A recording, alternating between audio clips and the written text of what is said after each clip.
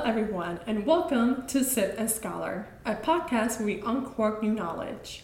This video is very special to me because it is the season to apply for a Fulbright Scholar program or to apply for an award. This is the best time to make use of your summer and apply for a Fulbright Scholarship. As a prior Fulbright Scholar alumni, and current Fulbright Scholar ambassador, I wanted to make this video to give you a little bit of insight into what the Fulbright Scholar Award is, give you some tips and tricks on how to create a strong application, and just general guidelines of what receiving a Fulbright Scholar Award can look like for you. I am super excited to share this information. I am always advocating for this program because it was life-changing for me when I did it in 2019, and I know that it can be for you too. So let's get into it as we look into the Fulbright Scholars program. Now, I have here my computer with me with some notes, and I wanted to start talking about how the Fulbright Scholar program offers over 400 different awards in 135 different countries for people who are professionals in their field here in the United States. So there are a lot of awards available out there. There's also different eligibility criteria, and I think the most important thing for you to do is to look at the eligibility criteria for each award. Now, some general guidelines is that most awards do require a terminal degree in your area of expertise, and all awards do require that you are a U.S. citizen. Now, the Fulbright Scholar Award, not to be confused with other programs because Fulbright in general offers many other awards, the Fulbright Scholar I associate it more with, like I mentioned, the people that have that terminal degree. So you either have a PhD or another terminal degree that makes you eligible for this award. Now, there are other awards that Fulbright offers, such as the Fulbright Student Award, where those are not, they have other requirements, for example. But I'll specifically talk about the Scholar Award today. So some of the activities that you can do with a Fulbright Scholar really varies. And I remember that when I first started looking into the Fulbright Scholars, I tended to associate it with only research. And that is a big part of it, but there are different types of award depending on what you want your experience to be.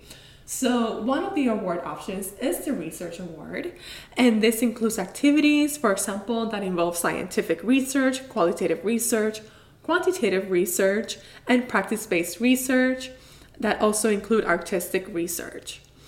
There's also the Teaching and Research Award, which is the one I received. And the Teaching and Research Awards includes all the activities I mentioned, but you are also working and teaching courses at a university or at a different host institution. It doesn't necessarily need to be a university. There's also the third option is that there's a Teaching Award where you're solely teaching. And this is a great opportunity for all of you scholars out there that want to get more teaching practice, or that maybe you work at a teaching institution. Such an amazing opportunity to get to teach and work with other faculty and students abroad. And finally, there's the professional projects. And for this one, these are activity type that provides professionals and artists in various fields the opportunity to interact with organizations to explore a topic related to their field without answering a defined research question. And this can include professional consultation, artist residencies, etc. So one thing that I really do appreciate about the Fulbright Scholar is that they are really emphasizing that this is an award that also artists can apply to.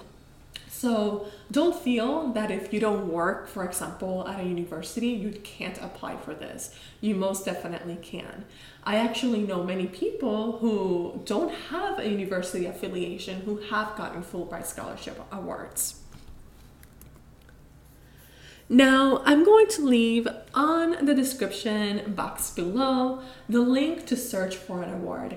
You can search for an award by either country or your expertise, etc. You're going to notice that some awards say all disciplines. And I think a question that a lot of people have is, well, if it says all discipline, does this mean that my specific field qualifies? And the short answer to that is yes, definitely. I remember when I applied for my Fulbright scholarship, it said all disciplines. And that was a little intimidating because I know in the back of our minds, we might all be wondering, well, do they really have a preference for a specific discipline? And no, if you have a strong application, all disciplines are being accepted for that specific award. You can also search by country, which is what I did specifically. There was a place that I really wanted to work at, and that's how I ended up there. But you can search, like I mentioned, by field and country and other search features as well. So I really urge you to look into all the awards. I mean, there's 400. That's a lot, right? So you do need to take some time to search and see which one you think would be the most beneficial for you. Now, these are my specific tips for a strong application. The first one, and when I've talked to other Fulbright scholars, this is what they always recommend too. You need to have a good story as to why you want to apply for that award. Tell your story. Why is that country and why is that specific award important for you, right? So you can't say, for example, oh, I would really love to be in the Dominican Republic because of very generic reasons, right? There must be a strong reason, and we really want to hear your story as to why that is a good award and specific match for you. The second one, like I mentioned, is giving a reason as to why that location is good. So if you're applying for a research award and you're specifically looking, for example, agriculture, then why is that country the best place for you to conduct that research? If you're applying for a teaching award, then why is that place or that host institution that you want to work with the best partner for you to do that? Also discuss, why do you want to be there? Why is this the best timing for you to complete this program? Why is it good? Why is it important for you to do this? And give a rationale as to why you want to do this. And also consider, which I think is something that I've observed that has happened before, give a strong reason on that why, as to why you are a good fit in other ways. So for example, consider how are you going to get involved with the community outside of your project, right? If you're going to be doing some teaching, maybe consider how are some other ways you can involve yourself with the community surrounding that school. Also consider what will you do outside of just your award, right? Consider all of those factors. And also, I think something that we look into is we want to make sure that what you are proposing is something that you're going to be successful at.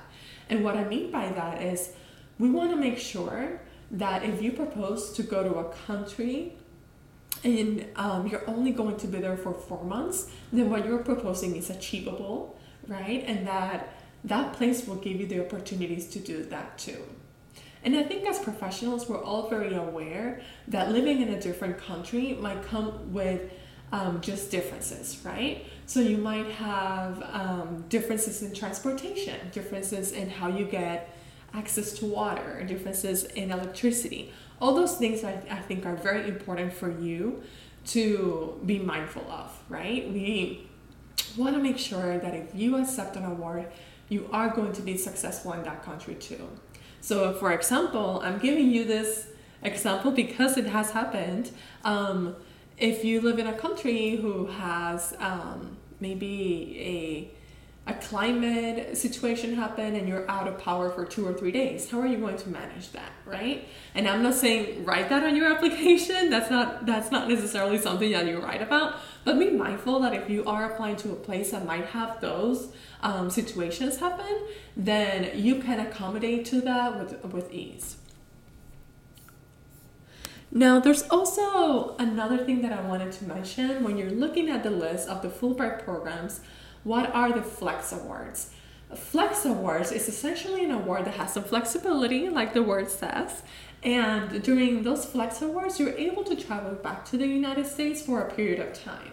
So let's say this Flex Award is 6 months long. You might be able to go for 3 months, come back to the United States for a period of time, and then return. That period of time is determined by the award as well.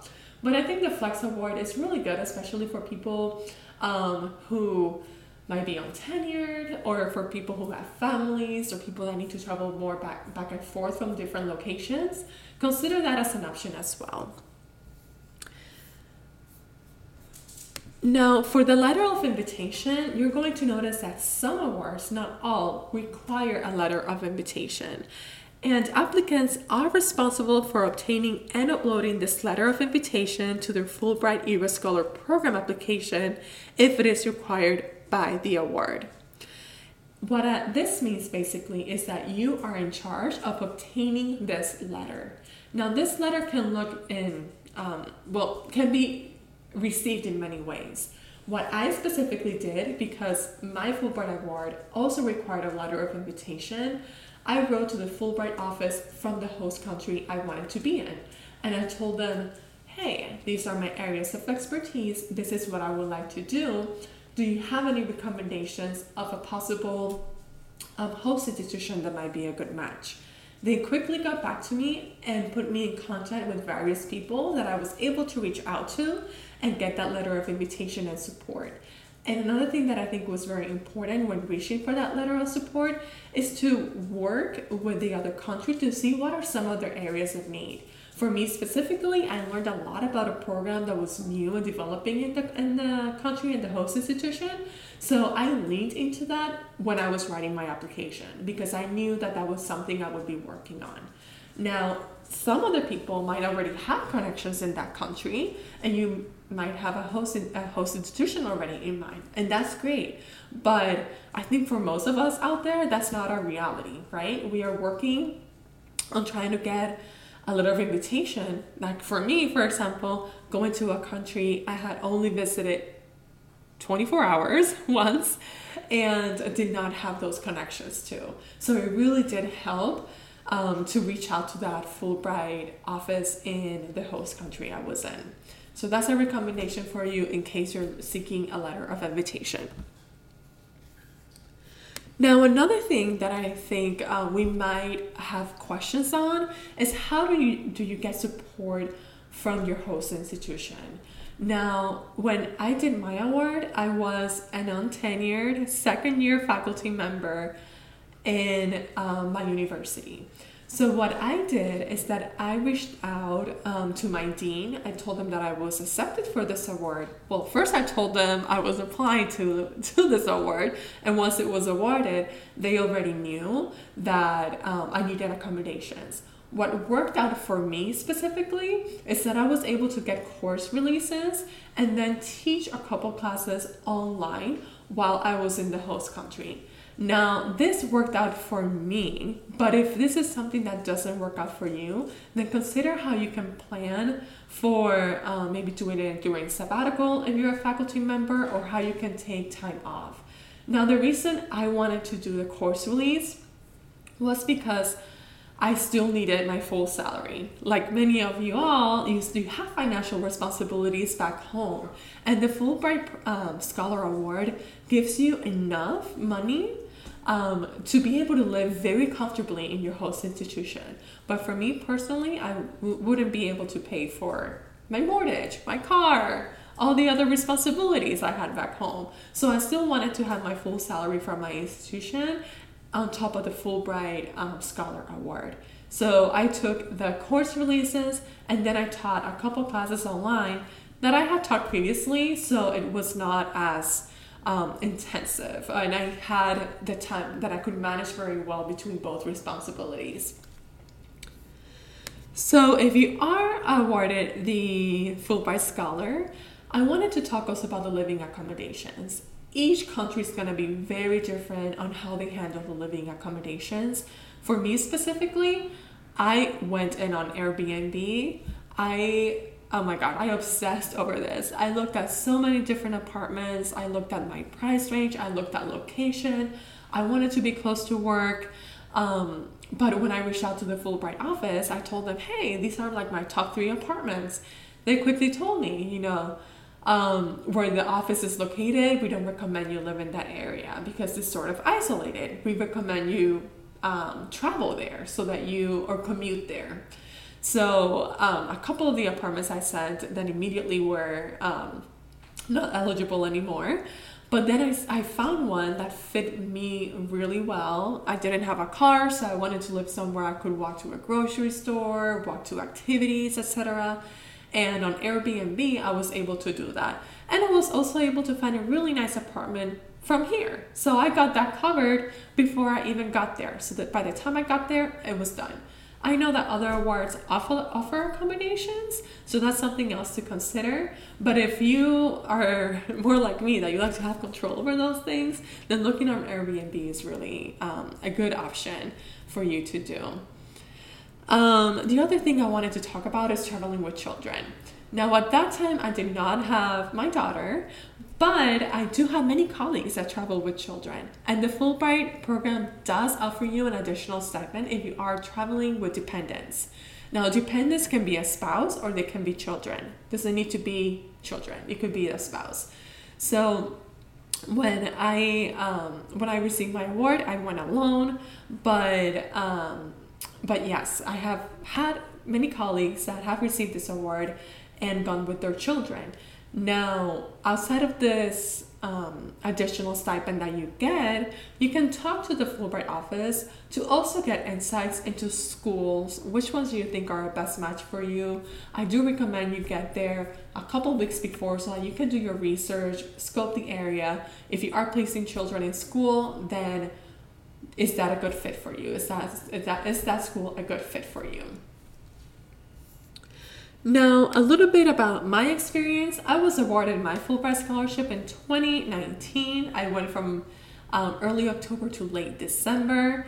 I had the best time in Uruguay. I worked with a program called Inglés Sin Límites.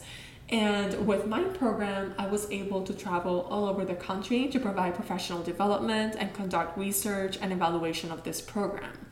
Now, I think one thing I learned once I got there is that when you end up proposing on your award, you do need to have flexibility on what you actually end up doing. And what I mean by that is that as me, for example, someone who hadn't worked there or been there before, I'm writing about what I think is going to happen and what my plan is. But once you get there, you're going to learn a lot about the country, the needs. So please be very adaptable, that some things might change, right? Not everything, but some things might change, and you need to be able to adapt to what those things are. Now, the Fulbright program also gives you a spending money, and that spending money is used to support your endeavors in that country. So for example, I traveled all over the country, so I got to use some of that money to pay for some of those expenses. I know other people use their money to buy books and give out to the community. I know other people who use the money to open a gallery, which I think was amazing. I loved hearing about their use of those funds. And other people use it to buy equipment that's needed in their host institution. If you're doing scientific research, for example, you might need a specific machine or specific items that are not available in that place. So you can use those funds to buy that, to make your experience and your research expertise there be able to happen. Now, if you have any questions, please leave them down below. This is all for today. I don't want to make this video super long, but please leave any questions down below. I'm so happy to answer any questions you may have. I am very passionate about the Fulbright Scholars program. I'm also available to do either a webinar or travel to different colleges or universities to talk about this program. So yes, please reach out to me either by leaving me a comment or following my Instagram on Sip and Scholar. Thank you very much for your time, and I hope you have a great one. Cheers.